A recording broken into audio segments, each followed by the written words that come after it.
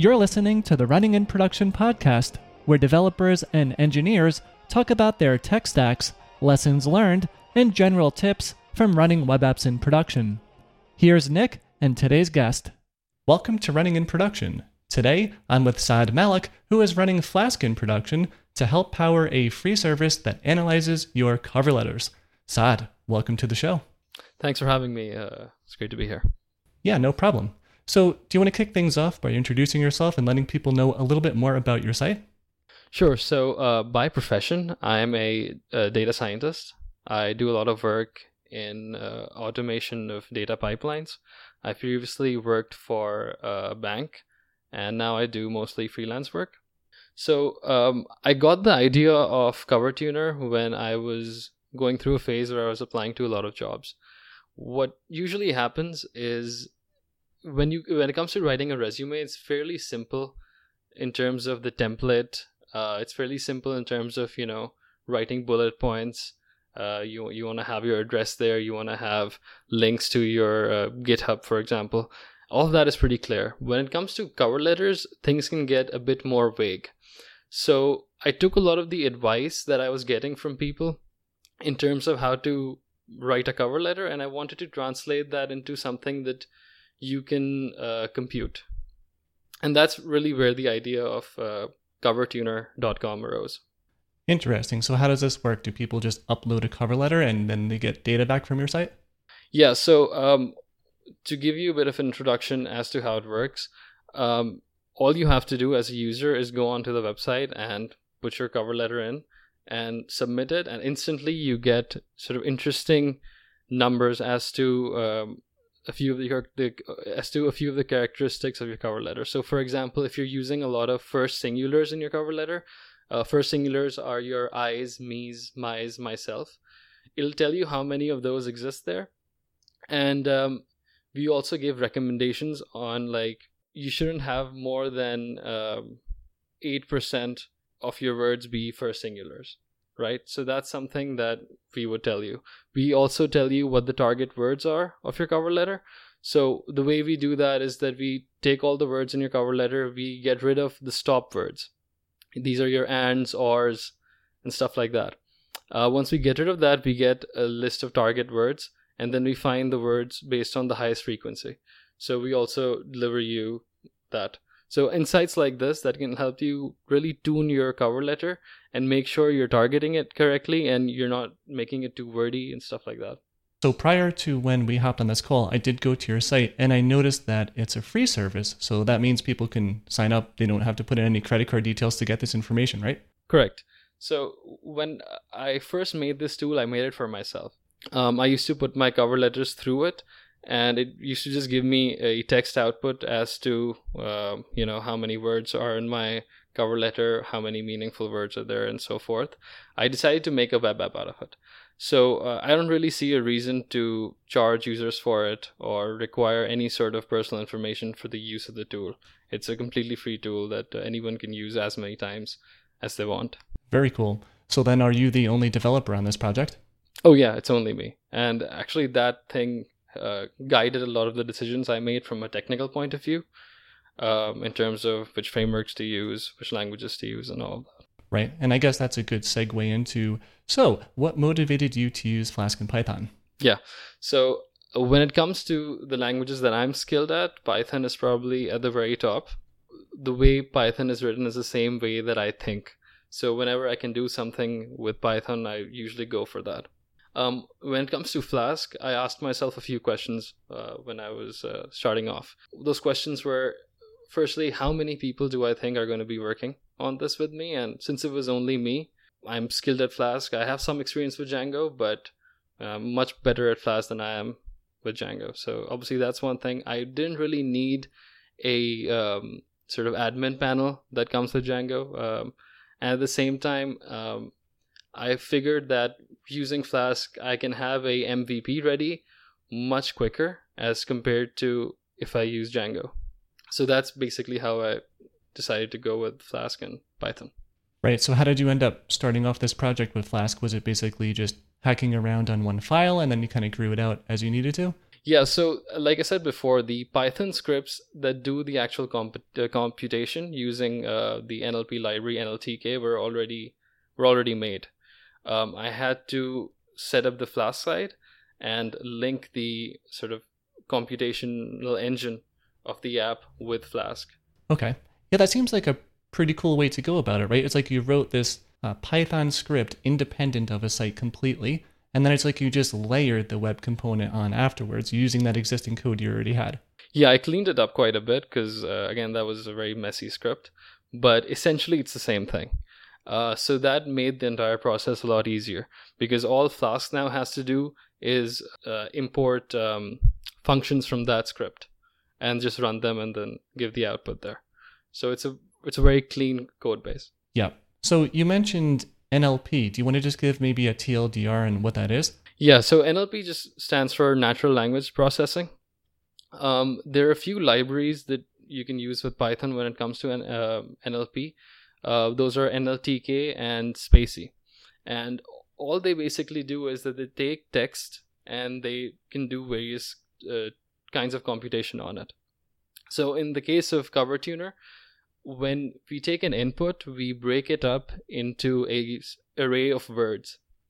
And then with that array, we can do all sorts of computation. So if you want, for example, just a word count, we can just give you the size of that array and you'll have the word count. If you want, for example, the amount of meaningful words within that array, then we can compare it to an array which has stop words. And we can use a second array to get rid of the stop words in the primary array, and then you'll have only the meaningful words left. So using these little tools, we can basically come up with really interesting and subtle insights on text. Interesting. So what would make an NLP library different than using something like a full text search on some database, like even Postgres or Elasticsearch or something like that? Yeah, so I'll give you one scenario where I think the differences will be clear. So when you do what's called word vectorization, which is break the word up, the library itself can assign, if you wanted to, a label to each word. So I mentioned first singulars before. Once you do the vectorization, you can tell NLTK to pick out the words that are first singular and put them maybe in a separate array. So a lot of that built-in functionality exists in these NLP libraries that you can use, and it makes working with text a lot easier. Cool. So these libraries then, they're very popular open source projects, been around the block for a while? Oh yeah, so NLTK has been around for many, many years. Spacy is, which I don't use, but Spacy is a lot newer. It's actually a bit faster as well for a few tasks, and it does some really advanced NLP things as well. I don't use it here in this project, but yeah, both of these are available for anyone to use and have been around for a long time. Okay, so speaking about speed maybe a little bit, do you want to get into maybe like how many cover letters you've analyzed? Like what does your traffic look like? Sure. So the traffic is highly variable based on the day of the week. So you get spikes in traffic starting on Tuesday till I'd say about Thursday, and then it starts slowing down. And the weekend is usually the slowest time in terms of traffic. I'm getting around 1,000 users a month, and that's reasonable. But I think a better metric here is that of the users that come to the site, about half of them submit a cover letter. So I think that's a pretty useful metric. And in terms of cover letters that I've analyzed up till now, it's around 400 to this point. Yeah. Yeah, no, that's a really good outcome there. What is that, like a 50% conversion rate? Yeah, almost 50%, yeah. And another interesting metric is the site duration is pretty high. So we're looking at 3 minutes on Google Analytics, and that's on basically a one-page static website. Okay, so after they upload their cover letter, you do some processing, and then they look at that static page until they're happy with whatever they read? Yeah, so what usually happens is that you send in one cover letter, you get the analysis for it, and it takes some time to go through the analysis. Most people, and we track this as well on our end, they make a few edits and they send it again, and they would make a few more and then do it again. So it's usually 2 or 3 uses of the tool in sort of one go. That's pretty cool. So yeah, it's almost like a live feedback program, right? It's like they submit it, you process it, they see it, and they're like, I'll change that, and then resubmit it until they're happy. Yeah, exactly. So going back to this app then, how is the UI and backend set up? Is it server render templates with Jinja, or do you have like an API backend with some JavaScript front end? It's entirely server-side templates. I use Jinja, and I've used a bit of jQuery here and there for stuff like event handling. But again, based on the requirements of the web app, it didn't really make sense to go with the API backend here. Right. So when it comes to rendering that page that they see after submitting it, that's just all fully rendered server side after you do all the processing. Yeah. It's all done server side, and that's the fastest way to do it. A big issue for me here was making sure that the response you get is as quickly as possible. And so doing it server side was a lot more faster for me. Right. So do you do that processing in a background task, like using Celery or something else, or do you just have the user wait until it's finished? So so that's the thing, right? I made it so that you can get a response in less than 5 seconds. So you just click submit.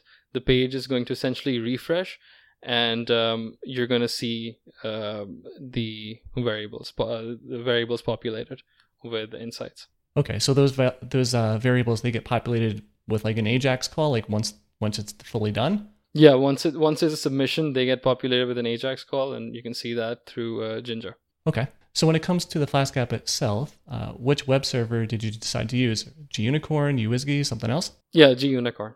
I went for that. That was, again, the quickest way to do it with Google App Engine, and it works really well. Okay, so Google App Engine, you have everything hosted on GCP. So let me get into that a bit.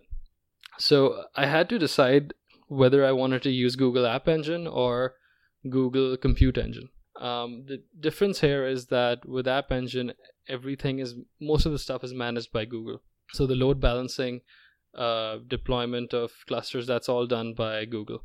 You do pay a premium for it, but it makes your time to deployment a lot quicker.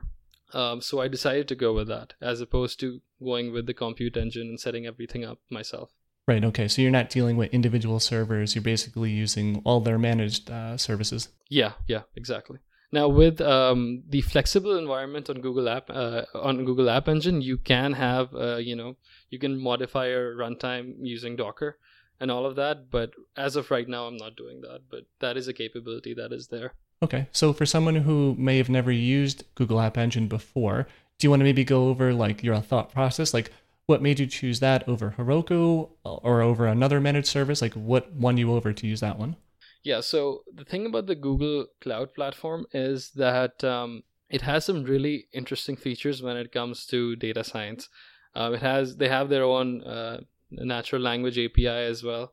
And even though I'm not using those services right now, there is the potential that I can use them. So the reason I went with Google Cloud was because I wanted to be within that whole ecosystem where doing work would be a lot easier. So if I'm using Google App Engine and I want to link it up with the natural language API that Google has, it would be a much easier process than going with Heroku, for example. Right. But when it goes to deploying your application, is it as simple as just like pushing code somewhere and then it's basically done, or is there more to it? Yeah, so I have Google's SDK and I use the gcloud command line tool for it. So you basically, you just have to push your application through that and it can deploy it in minutes. Now, interestingly, if you use the standard App Engine environment, it can take seconds, but the flexible environment actually takes a bit longer. Okay. And yeah, we'll go into that a little bit later. But for now, when you mentioned using external services, that reminded me, when it comes to your application, do you have this set up as like a monolithic app, or do you have it broken up into some microservices? So the app that you see and users interact with, that's a monolithic app. However, on my end, I do have another app that processes the cover letters that are sent in. Now that runs locally. So, about once a day or once every 2 days, I run that on my own computer and process a lot of the cover letters that users sent in. So if you want to look at both of these two apps together, then that would be sort of like a a microservices architecture, or if you want to just look at the covertuner.com web app, then that's monolithic. Okay, so that one that you run locally every day or two, what information does that give you that's not included with what a user would see after submitting the cover letter? Yeah, so when it comes to actually running analytics on these cover letters, we have to go through a lot of validation steps. So for example, you could go into the site and write, let's say, one sentence and send it in. It would be saved on our database, but we can't use that to do analytics because that's not a proper cover letter. So I have these validation scripts that are running in the second app, which, for example, would go in, and there are a lot of if conditions there that would check if this is a legitimate cover letter. If this is a legitimate cover letter, then it's going to compare it with all other cover letters to see maybe the cover letter that you've submitted is a variation of one that you've submitted before, and then we're only going to keep one of those and not keep both of them. So the analytics that we're calculating about that cover letter don't get messed up. I see. Okay. So that tool that you use then, that is basically the single source of truth for training your NLP system, or is that how you would classify that? No, so I'm working on a sort of data analytics page for a cover tuner where you could see interesting stats on the cover letters submitted. So for example, think of a word cloud that's made of all the cover letters that are submitted, or think of a graph which tracks the usage of keywords and time based on the cover letters that are submitted. So to make that side of the website, I have to get good data. And this second tool provides me with the ability to get, good, accurate data from cover letters that are submitted. Oh, okay. Yeah, that makes total sense. So we've been talking about data here for a little bit. Do you want to maybe go into the rest of your tech stack, like what database are you using, etc.? Yeah, I'm using MongoDB Atlas. I'm using their free tier, so you get 512 MB. You get one cluster, which has a capacity of 512 MB. And it's also mostly fully managed. I also use Google's cloud storage as well. All the data is initially stored in the cloud storage, and then it's transferred over to MongoDB. The reason for that was that I wasn't able to securely connect App Engine with MongoDB Atlas, because that would have required reducing the firewall on MongoDB side.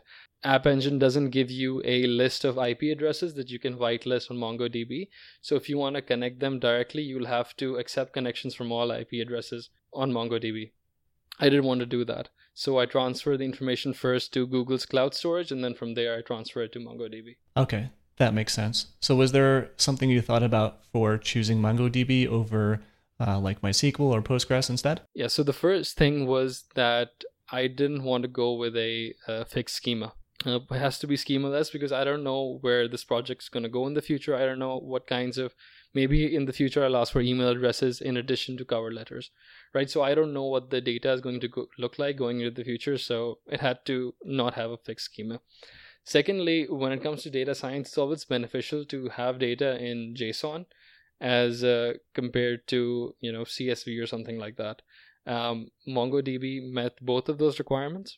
And I also really like the user interface that you get with MongoDB Compass. It's really useful if you want to quickly go in and query something very quickly and get some information. So that was basically one of the few reasons I decided to go with MongoDB. Okay, so I've actually never run MongoDB in a real production environment. What is Compass exactly? So Compass is just like a graphical user interface tool that you can use to explore a collection. So entries are stored as documents, and documents can make up a collection. So you can go in and quickly go through the documents and make simple queries, and the data is visible, very easily, and it's very quick. So it helps with data analysis a lot. Right, so comparable to like pgadmin with Postgres or phpMyAdmin, I guess, with MySQL, whatever you would use in those cases. Yeah. Okay, so going back to the rest of your tech stack, you mentioned that you're not using Docker. That means in development as well. Yeah. Was there something that just like turned you off from using Docker, or was it just like too many new things to learn at once? No, so Google itself is managing the Docker file. Now it allows you to customize it if I want to, but there's no need to do that right now. Okay, so in development then you have all of this set up just running directly on your box, right? Yeah. Okay. So you have what? Your Unicorn server running locally, and then I guess do you also have like a MongoDB server as well? No, so the MongoDB server is hosted on MongoDB Cloud, and that's connected to my Google Cloud platform. So yeah, I don't run MongoDB locally at all. Okay, yeah. So you just connect to like a special dev or a test database. Yeah, exactly. So do you run anything else, any other services like Nginx, or is that all sort of just handled by Google App Engine? Yeah, that's the benefit of using Google App Engine, is that they're going to handle all of this, and sort of all you can focus on is actually, developing the application, getting it deployed in as short of a time as possible. Right. So they're dealing with things like, I don't know if they're using Nginx, but an Nginx equivalent, they're dealing with like a load balancer for SSL certificates and... Yeah, they're doing all of that. Okay. And static files as well, right? Yeah, they're dealing with that as well. Yeah, that's very cool when you don't have to worry about managing all of that stuff yourself. Yeah, but it does come at a price though, because Google App Engine is quite a bit more expensive than using Google Compute Engine, where you would have to, manually configure the VMs and everything. In fact, I did a few calculations. It's almost about 100% more expensive than using a Compute Engine. Oh, wow. Yeah, that's a big difference. Although I guess if it was like $10 a month and now it's 20, that's not too bad. But if it was like 100 and now it's 200, that's starting to get up there. Exactly. So with MongoDB, you can scale and it's pretty affordable. But scaling with Google App Engine can get really expensive really quickly. So I'm not sure if you're comfortable with this, but are you able to share, what does your monthly bill look like? Oh, right now it's like $3 for App Engine. Oh, he built this up as this is going to be really expensive. And it's like, oh, $3. Nice. Yeah, but again, if you say that, okay, I'm going to receive a lot of traffic, let's say 3-4 months from now, then you can make a very good argument that you should invest the time in setting up Compute Engine, because over time you'll save quite a bit of money on that. Right. But how do you think that will scale? What did you say you're doing about 500 cover letters a month, give or take? Yeah. If you had about 10 times that, would you say your cost would probably go up 10 times that or no? It would probably be more than 10 times that. That's because once people start using the platform excessively, it's going to require a lot more usage of some of the cloud functions that I have right now. They might, let me give you an idea of how it works right now. So data comes in, goes into cloud storage, and from there it is using a cloud function, it's transferred over to MongoDB. I would have to either do that more often, run those functions, if I'm dealing with a lot more cover letters, or I'm going to start having to pay for a lot more capacity with the Google Cloud Storage buckets. So right now everything's happening in one bucket. I might have to actually pay and get more buckets in the future if I get a lot of traffic. Okay. So just to maybe listeners out there who are not too familiar with Google's platform, even myself, I'm going to take a guess at this. When you see those buckets, that's like the equivalent of like an S3 bucket, but on Google's platform, I think, right? Yeah, that's pretty accurate. Okay, and then the Google functions are kind of like Lambdas, right? It's almost like a serverless environment where you just execute a function, don't need to worry about computing at all, other than the cost. Yeah, you have to set up a trigger for that function, and then whatever is there is executed. And yeah, you don't have to worry about computing, but there's a limit to how many functions you can set up in a given amount of time. So like I said, if I'm making those functions more frequent, I'll probably have to pay more than I do right now. Okay, so maybe this would be a good time just to maybe rewind a little bit and maybe go over some of or all of the Google services that you're using to make this application work, just so people can be like, they can research this stuff on their own later. Yeah, so the Google services that I'm using include Google App Engine, the Cloud Scheduler, Google Cloud Functions, and Cloud Storage Buckets. So I'm using all 4 of these together to get various tasks done. And Compute and App Engine itself basically also uses Compute Engine.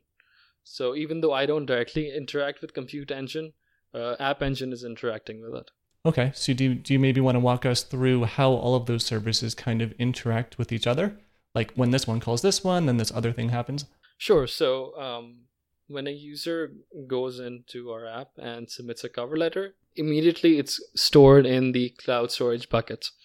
Like I mentioned before, it's probably not a good idea to set up a direct connection between App Engine and MongoDB. And there are a few security concerns that you would have with that. So from cloud storage buckets, I use a cloud function that is triggered by the cloud scheduler every hour that takes the new submissions that are in the buckets and transfers it to MongoDB. And I can then access MongoDB and do all sorts of analysis that I want to do with the cover letters. Okay.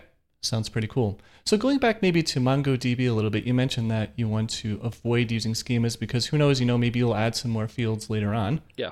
And, I'm not trying to like pick on you on this decision or whatever, but like, doesn't that mean you would technically need to kind of make your own schemas at the application level, right? It's like your Jinja templates and your views would kind of need to know, maybe this email address exists, maybe it doesn't. So I think I'll say that with the MongoDB, we're not actually, the user never queries MongoDB for information. MongoDB is only receiving information. So as long as I know that I know exactly the fields that I'm sending to MongoDB, that won't be an issue. So that was my primary reason. There's no back and forth between MongoDB and a user on our site. Right. Okay. So also, like, I'm familiar with SQL Alchemy dealing with like Postgres, but is there some type of ORM or what database library do you use to connect to MongoDB? No. So I use PyMongo. PyMongo sets up the connection between Python and MongoDB. Yeah, I know technically it's not like an ORM because it's not a relational database, but you know what I mean, some type of library to connect. Yeah. So does that library handle things for you in a nice way? Like its API is good to use? Oh yeah, it's very simple and it's very intuitive, and it's pretty similar to I wouldn't say very similar, but it's somewhat similar to querying in MySQL or something. Right. Except that you don't need to deal with database migrations, which is actually a very big win. Yeah, exactly. Yeah, because when it comes to deploying with database migrations, that's like one of the trickiest things to do. Yeah. Again, one of the real requirements for this was that I wanted to get to an MVP as quickly as I could. So a lot of the decisions I made going with MongoDB Atlas or Google App Engine were because of that reason. Right. Now, speaking of MVPs, like how long did it actually take you to code this thing up before it was able to be released? So I haven't done a tremendous amount of work on the front end side. I have created a lot of Flask-based APIs in the past. So I spent quite a bit of time dealing with the front end side, especially with jQuery and so forth. But I would say a total time would be around 4 to 5 days to get this up and running. Wow, that's amazing. 4 or 5 days is very fast, like on any scale. Yeah, but I had the script ready for like a long time. So, I had the main engine of the app. I just had to connect it with Flask and make the front end for it. Right, just the web layer. But that's still pretty cool in itself. It's like, there's still a number of things you need to wire up, right? All the Flask views and like validations and authentication. Yeah, there's still some work to do. Correct. So there is another aspect of it that actually took quite a bit of time, which was, so the website also has recommendations on the variables that it calculates. So for example, if you're sending in a cover letter for a software development position, then you can find out what is the optimal proportion of meaningful words that your cover letter should have. And so that recommendation is based on a lot of web scraping that I did. I went on a lot of these websites which list sample cover letters. I ran those cover letters through the tool that I had, and I created aggregates for those insights. So it can give you a range as to the proportion of meaningful words that your cover letter should contain. So that aspect took some more time as well. Right, but that's also something I guess you did later on after the MVP, or is it just like at the same time? I would say at the same time. I've worked on both of those together, but that took, I would say, 2-3 days to do. That's almost like half the time. Yeah. So do you know, like off the top of your head, some of the Python libraries that you're using to make up this Flask application that you really liked? Like which auth libraries do you use, or anything that's, sounds good in your head? Mostly I only use NLTK, but I am using NumPy here and there as well. Okay, so though for the Flask components of the app, there's not really too many libraries that you use? No. There's not much. I do use, JSONify to make sure that the outputs that I get into MongoDB are in JSON format, but then that's all. So when it comes to the cover letters themselves, then, are you saying that you don't even need to create a user account before you're able to submit one? Exactly. So I wanted to make sure that I don't collect any personal information. I'm going to do a lot of analytics work with these cover letters, so it's best if I don't have any access to personal information like your name, your email address, and so forth. So you can use this tool without creating an account, without doing anything. All you have to do is go to the site and paste your cover letter in. Very cool. So then I guess you also don't even need to deal with things like sending out emails, right? Correct. I do have one form service set up. I use Wufoo. They have a free tier which gives you a 500 submission capacity, and you can also have a pretty customized form on your site. Now, I forgot to mention, but I do use WT forms with Flask. And even though I don't need to right now, I do think that going into the future, maybe if I want to create some extensive validation mechanisms there, WT forms would be pretty useful there. Right, so this would be before the user is able to submit the cover letter. It'll just make sure like the title is filled out or whatever it is. Yeah. So I'm using WT forms right now for that. And WT form will probably scale well if I decide to ask for more information from the user, like maybe in the future if I want, an email or something like that. Yeah, no, it's a really good library. I use it all the time as well. So you mentioned using at least one external SaaS tool there to process those form submissions. Do you use any other SaaS tools? Oh yeah, I use Google Analytics and I use Google Search Console. With Google Search Console, it's very interesting. When I first launched the web app, the UI UX was completely different than what it is right now. And I ran a URL inspection on Search Console, and immediately it said that there's a problem with your site in terms of mobile compatibility.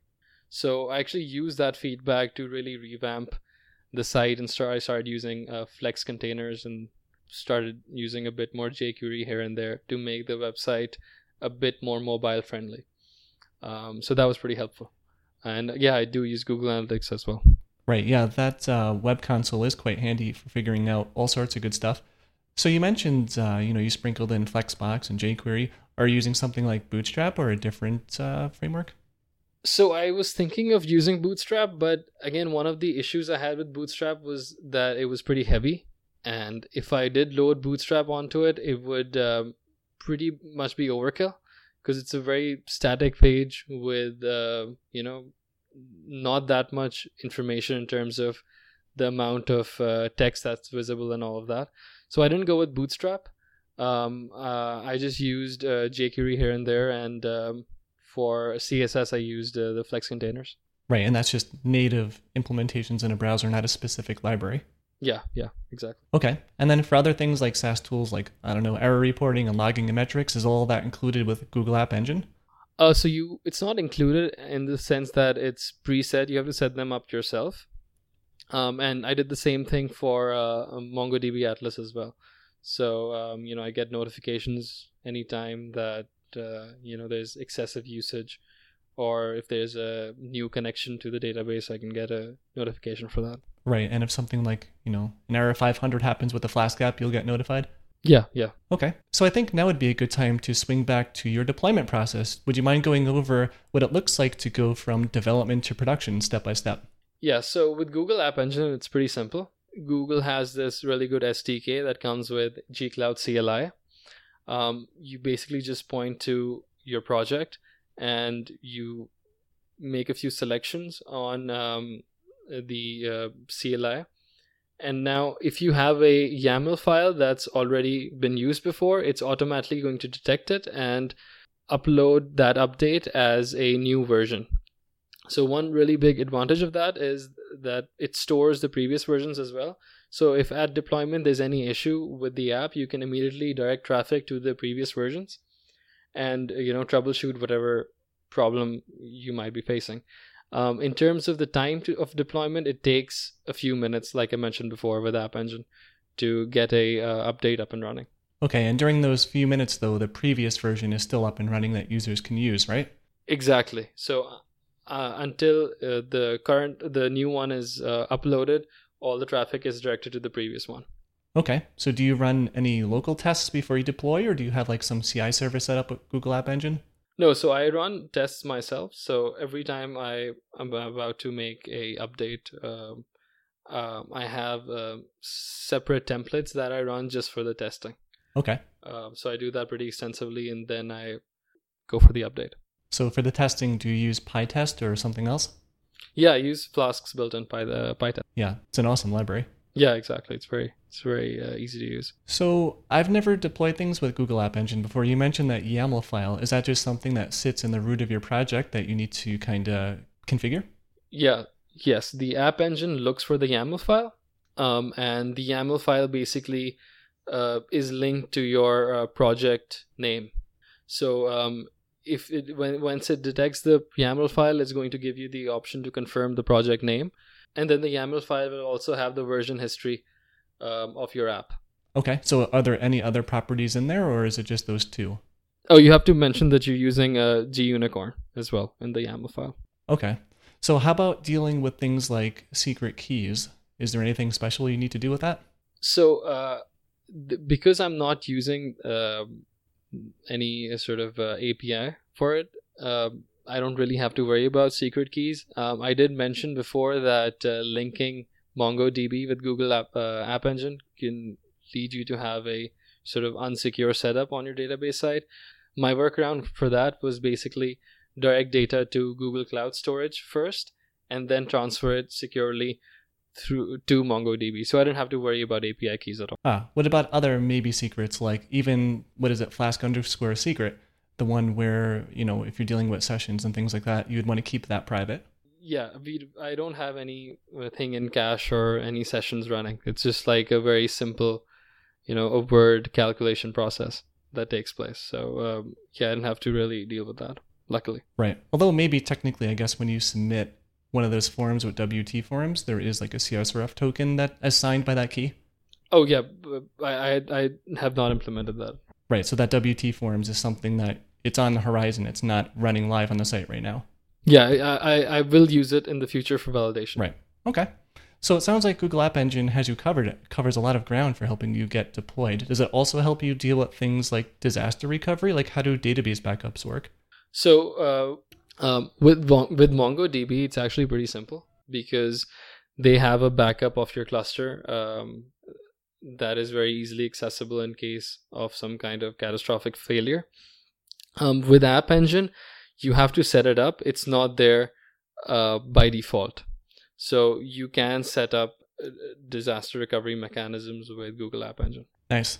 Now, I guess when users, when they upload that cover letter, are they actually uploading like a PDF or is it just plain text?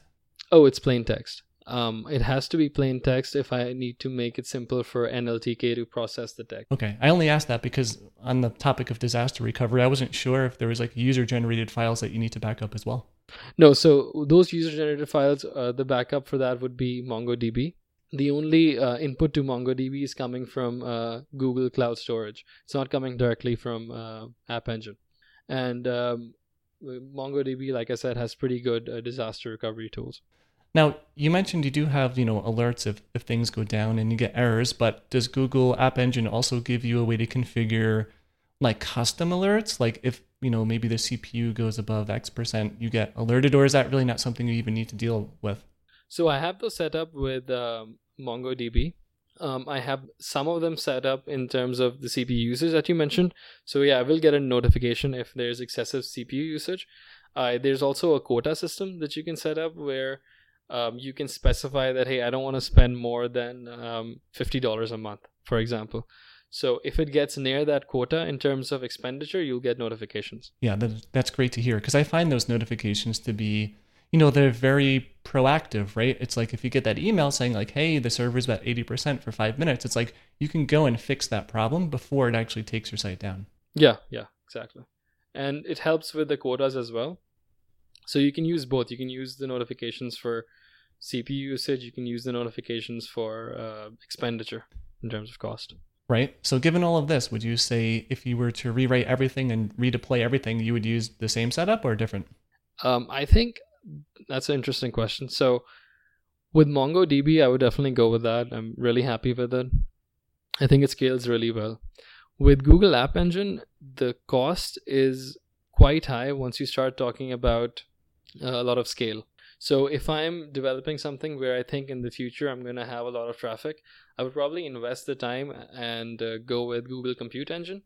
It's going to take a bit more time in terms of setting everything up, but it's a lot more affordable in the long run. Right. And in your case, I guess that just would have been too much of a time investment early on to get set up with? Yeah, exactly. And again, when I started making this app as a sort of side project, I did it because, as you know, we're all under lockdown. And I didn't know how long we would be in lockdown for. So it could have been that I want this thing done in 1 week. So I just knew I had to get it done as soon as I could. And that's why I selected App Engine. Right. And here we are on lockdown 1 month later, and we're still on lockdown. Yeah, exactly. If I'd put that time in and used Compute Engine, I might have saved $1. Yeah. Well, at this point, you probably could have recreated the whole entire App Engine on your own. Yeah, exactly.